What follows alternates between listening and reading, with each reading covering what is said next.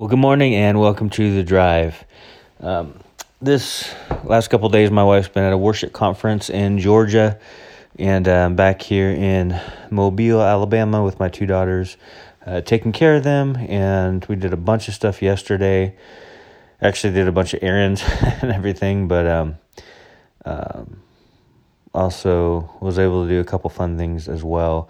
And same thing today, they're doing school from home, and then I ran a couple errands with them, and now they're cleaning their room and doing their chores, and I'm going to be studying.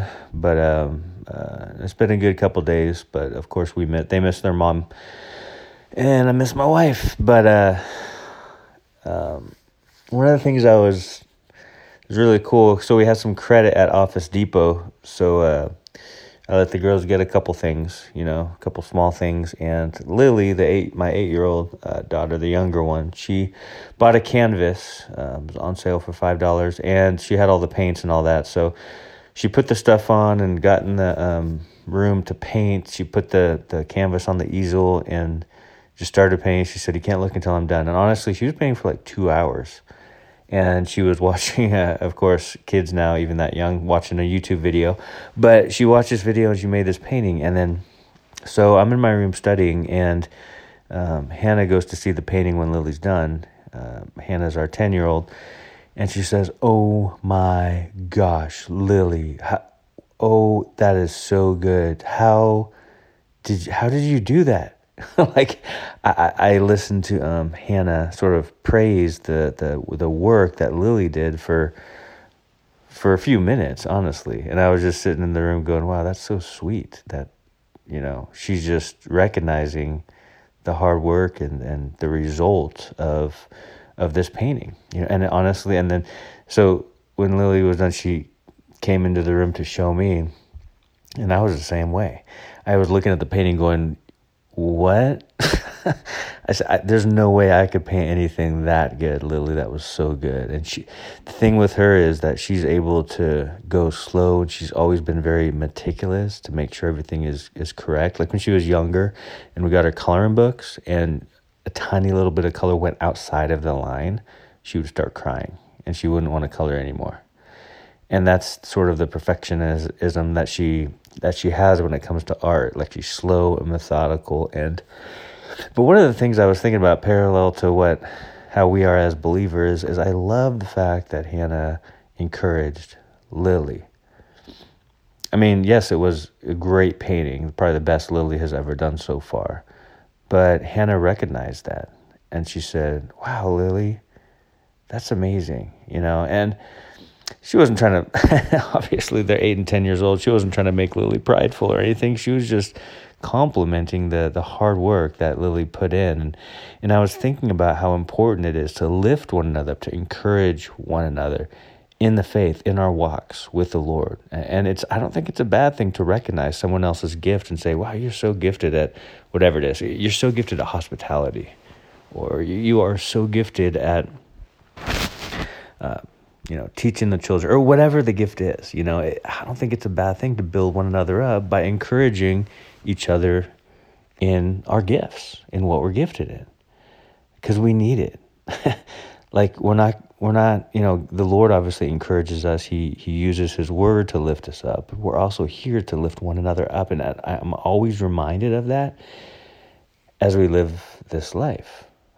When I visited Colorado this last year, for the week, I stayed with my assistant pastor friend. It's essentially a Mountain Life Calvary. It's a Calvary chapel, right? It's called something a little different, but it's a big old church, right? That there's probably, I don't even know, a few hundred, 300 to 500 people. I'm not exactly sure, but it's a big church as far as I'm concerned, seeing as how almost 90% of churches in the United States are 100 people or less.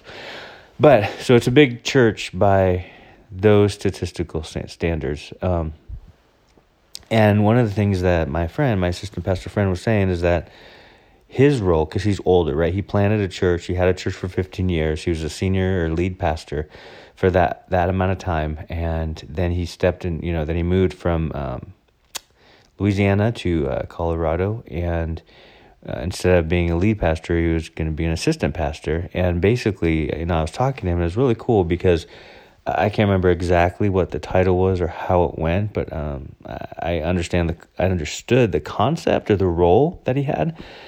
He was basically like, yeah, my job as an assistant pastor is to really champion the vision of my lead pastor.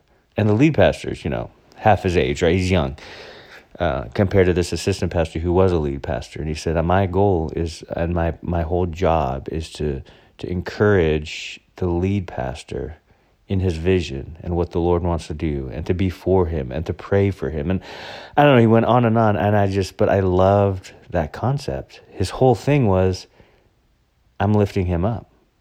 I'm for him. Whatever God leads him to do, I'm behind him, and I'm championing that, right?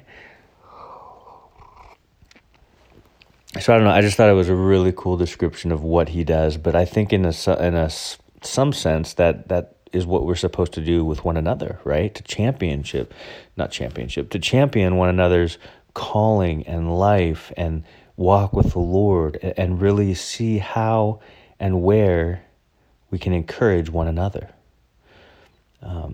Even just texting someone, say, hey man, I'm praying for you today. That's huge. Like when some people text me that stuff, I'm just like so incredibly immediately thankful.